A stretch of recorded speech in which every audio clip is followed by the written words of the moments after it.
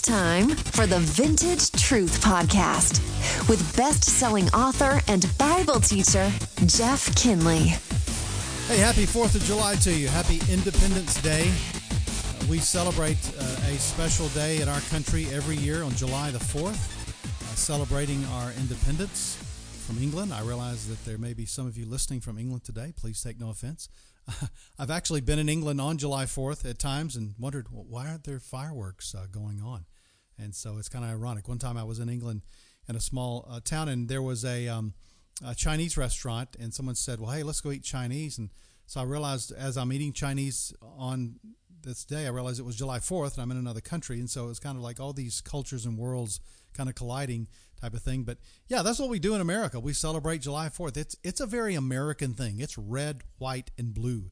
It is baseball. It is cookouts and barbecues, and it's, you know, having fun with your family. It's fireworks on the river, on the lake, and just being with people. You know, that's what it's all about. It's a celebration, and it's good for a country to celebrate something that is a part not only of their history, but a part of their heritage as a people.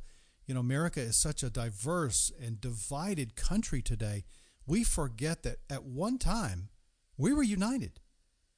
Back in 1776, we were united. We had one purpose together. We were all in this thing together. And America was founded with the Christianized principles that we find in the Bible.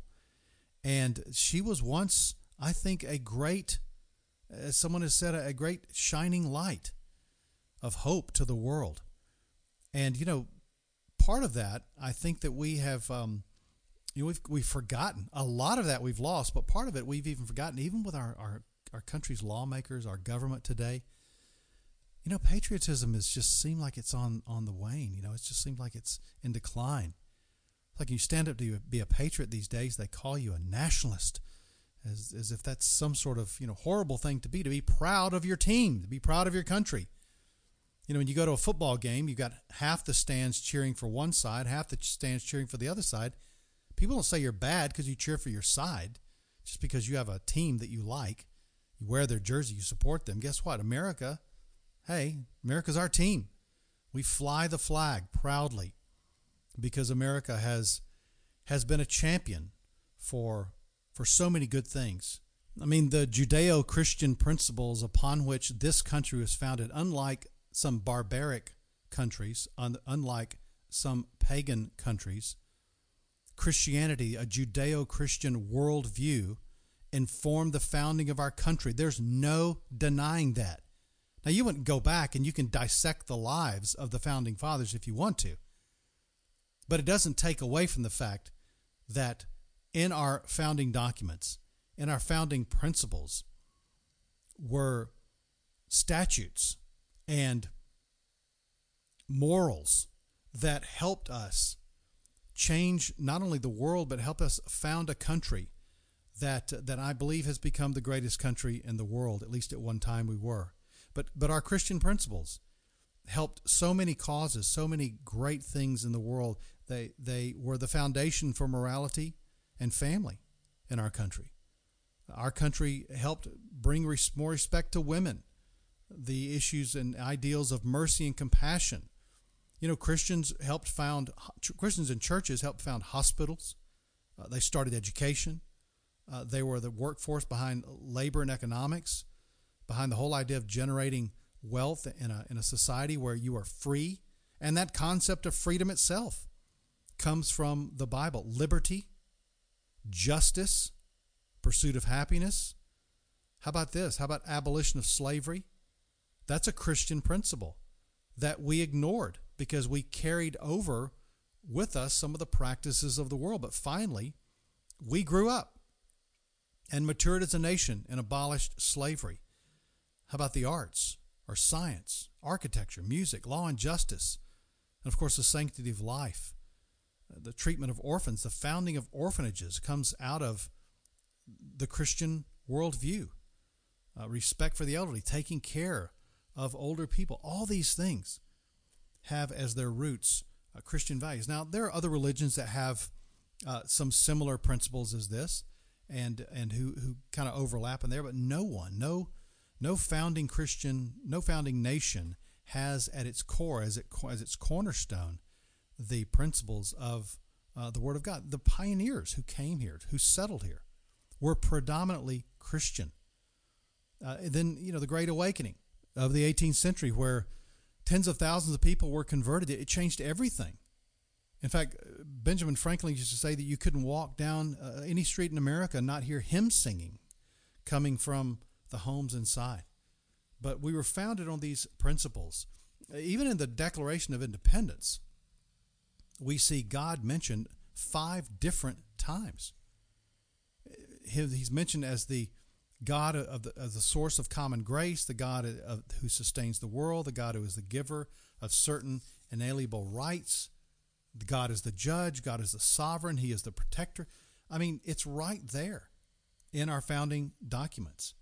And that comes from the original 56 signers of the Declaration of Independence. Only 2 of them were ministers.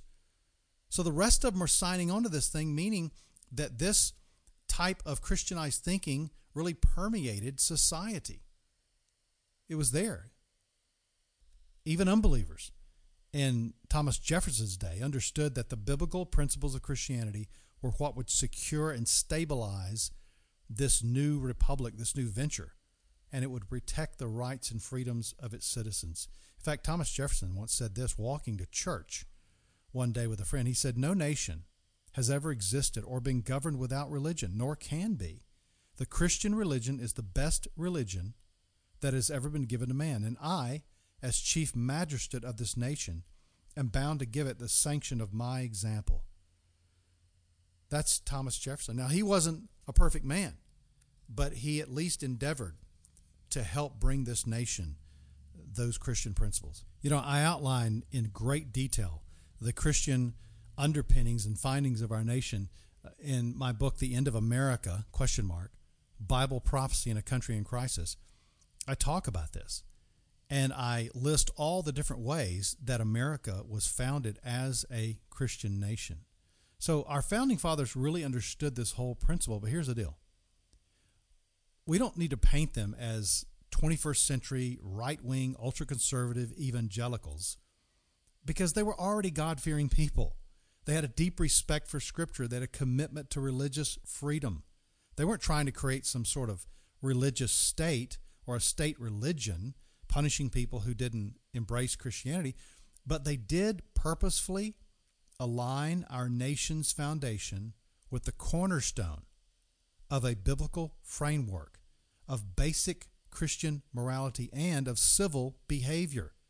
They recognize that Christianity alone provides the best principles upon which to found and govern our nation. But the problem is that we've drifted from that foundation. We've drifted from those moorings, and we've declined spiritually in our country. In fact, in a 2015 study of unchurched people, George Barna found that 25% of America's unchurched adults identify as either being atheist or agnostic. Okay? About 1/3 of them have never attended a church service. In fact, most people today, more than at any time in our entire country's history, more people are not attending church than at any time since our founding. And what's happening is that this group of skeptics that we see in our generation, that they're not just skeptical, they're also antagonistic, as we'll talk about in a minute. But this group of skeptics, Barna found, was on average to be younger, on the whole, more educated, mostly women, racially diverse, and regionally dispersed throughout the country. In other words, this next generation is much more gospel resistant, especially among millennials. Some of you guys listening today have children who are in this millennial generation. You're thinking, how in the world can I reach them? Some of you have grandchildren that are in this generation. Listen, I've spent the past 30 plus years speaking and writing to those people. Those are my target audience. I want to help reach the next generation for Jesus Christ and with God's vintage truth. And so sometimes when you don't know what to say, well, here's a guy who's saying it. and someone will give them a copy of one of my books, and they'll say, oh, what? This makes sense to me. I don't necessarily agree with everything Jeff says, but it totally makes sense. Hey, did you know that even spirituality itself is also taking a hit in America, even among church-going people? Now, wait a minute. Oh, back up a second.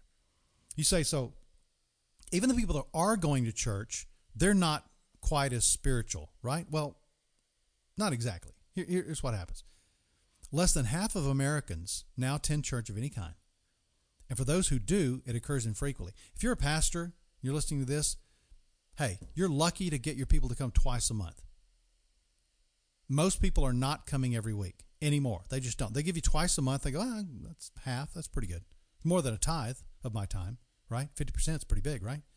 So most people, when I pastored a church, I had a few regular attenders, which I was very thankful for, but many of them just twice a month. I'll see you in a couple weeks. But here's the deal. When those people were asked, what, if anything, helps Americans grow in their faith? You ready for this? Church didn't even make the top 10 list. So in other words, even people who identify themselves as Christians don't see their churches as being a major influence in their spiritual life. How ironic that the very institution birthed to foster and nurture spirituality and faith is having little influence in helping people grow in their relationship with God. Now, that may not accurately describe your church or your relationship with God. I hope it doesn't, but it does describe quite a few. Barna also found that 59% of millennials who grew up in church have now dropped out at some point. They say they find God elsewhere, or they even say 35% of them say God really isn't even relevant to me anymore. We're becoming less and less spiritual, less and less religious, and more secular. About 1 in 4 Americans identify themselves as evangelical Protestants, even though evidence shows that those numbers are also on decline. But we're also decaying morally in our country. You know, we are politically, right now, we're divided. We could not be any more polarized politically right now. And that is driving much of the dialogue and the spirit and the personality of our country right now. People look at you as either liberal or conservative, Democrat or Republican, you know? And if you even hint that you lean one way or the other, they're going to go ahead and paint you with this giant paintbrush as being completely right-wing, wacko conservative or left-wing, cross-eyed, maniacal liberal, okay? And so we're polarizing ourselves, and this is driving the narrative of our country right now. We're politically divided. We're racially divided as well. And much of our racial division, you ready for this, is driven by our political divisions. Because there is a narrative, there's a storyline that people are propagating, and they want to say, well, if you are conservative in your morals or in your politics, then you must be racist. I mean, that's just the narrative that they're propagating out there. And so we're politically divided, we're racially divided, but we're morally just imploding. We're eroding morally. We see that not only through the growth of the whole homosexual, lesbian community and everything that's going on there. I talk a lot about that in the book as well. Someone asked me today, Jeff, how are we supposed to respond to gay people, to homosexuals? I was just in the Philippines where I led 3 different community seminars on can you be gay and be a Christian. I'm trying to find audio of that presentation that I can link you to. But basically, and there's so much I said in that presentation, then took a lot of questions and answers afterwards. But, we as Christians have to be committed to God's uncompromising truth when it comes to morality. It is black or white, and there is no in between. Now, you can try to, what about this situation? What about this? What if I feel this and do this and think this? I've always done this, whatever. God's word remains. It's uncompromising. But at the same time, there must also be an unwavering commitment to love and compassion. That we as the Christian community, we do not owe anyone an apology for this, for standing on the truth. But we do need to reach out to people and become their friends and show them what a Christian is like. Now, they may totally hate us for it or reject our faith, but we still have to stand for the truth, and we still have to love them passionately. What about the whole issue of abortion? We're still slaughtering thousands of babies every day in our country. We're not backing off from that. Now, hopefully there's going to be some changes at some levels, but I don't see really any hope of us overturning the quote-unquote right for a mother to murder her own baby. Think of how barbaric and how pagan and how judged we are because of that. I've got an entire chapter in The End of America that talks about God's abandonment of our country. That's what's happening right now. He is abandoning our country. We are not great because we are not good. We are not favored by God because we are not a holy nation. We are not a nation that is standing for the right principles. And I praise God that we have some in government that are. You know, we can't just write off everyone in government as being a complete crook. There are lots of crooks, a lot of deceivers, and it's like the wallpaper in Washington is papered with lies. We are a nation full of liars and deceivers. But at the same time, there are good people doing good things. We need to applaud those people for doing those good things, even though they may not do good things in every area. When a politician or a community official, a government official does something worthy of praise, we need to praise that and say thank you and agree with it instead of just condemning them all. But our country as a whole, we're still slaughtering 56 million babies since 1980. How do you get forgiveness for that? Only when we as a nation repent and fall on our face. And so that's continuing to happen. We're declining spiritually. We're decaying morally. And yet, there is one ray of hope in this whole thing. Are you ready for what it is? I'll tell you what it's not. It's not government. Yes, we should be in government. We should change it. We should work for the things that are good, but government's not the answer. It's not media. It's not just blaming Hollywood for everything and then changing the way that we do movies. We should change the way we do movies. How about video games? All these things. We can have influences in those about the arts. How about education? It's a massive area where we're losing generations because of the lies that are propagated in the educational system. It's starting in grammar school now, where they're exposing them to transgender people, and also it goes all the way up to the college level and the postgraduate level. Some people can't get their degrees because they're Christian. They're being blackballed because of their views. But watch this. We should have influence in those areas, but education is not going to save us. It's a good secondary area. Politics is secondary. Media is secondary, but there's a primary area. And the primary area are the souls of men and women, of boys and girls, to get the gospel out to the world, to be the salt and light for our world. That is why we're doing what we're doing. That's why we have the Vintage Truth podcast, to get the word, the truth out to the world. The answer is Jesus. And the more Jesus that we get into the world, the more the world is going to know what the truth is, so they can know whether or not they need to repent. And of course they do. Yesterday I was at a restaurant and this guy pulled up in this massive, huge pickup truck. He had these words across the windshield, said, "Jesus loves you." And on the back of his truck was this gargantuan wooden cross, like strapped to the bed of his pickup truck. And I guess the guy's going around country, dragging his cross around, telling people about Jesus. I applaud him for wanting to tell the world about Jesus. But listen, we've got to get out there and have relationships with people. We just can't yell across the street at someone or put on some circus sideshow to try to get someone's attention. We have to develop relationships with the people. And the only way that America is going to be great again is if America comes to know Jesus. And the only way America is going to come to know Jesus is that we stop thinking about America as a whole and just on a state level. We need to get down to the community level. What about your community? What about your neighborhood? What about your friends? What about your school? What about your circle of influence? Hey, what about your church?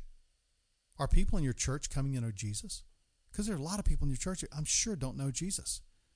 See, it comes down to individual believers saying, if my country is going to be a great country in the eyes of God, guess what? You ready for this statement? It's on me. And until we as Christians accept that responsibility, America will never be great again. We will continue to devolve and spiral into our rebellion and our sin and the cesspool of idiocy that is characterizing our country. But it doesn't have to be like that. Christians all over our country need to rise up and take responsibility for the gospel that has been entrusted to you. You do that, and we can make this country great again. Hey, happy 4th of July. Enjoy your time. God bless you. I'll see you next time on the Vintage Truth Podcast. Thanks for listening to the Vintage Truth Podcast. Please subscribe and share with a friend. For more about Jeff's ministry, go to jeffkinley.com.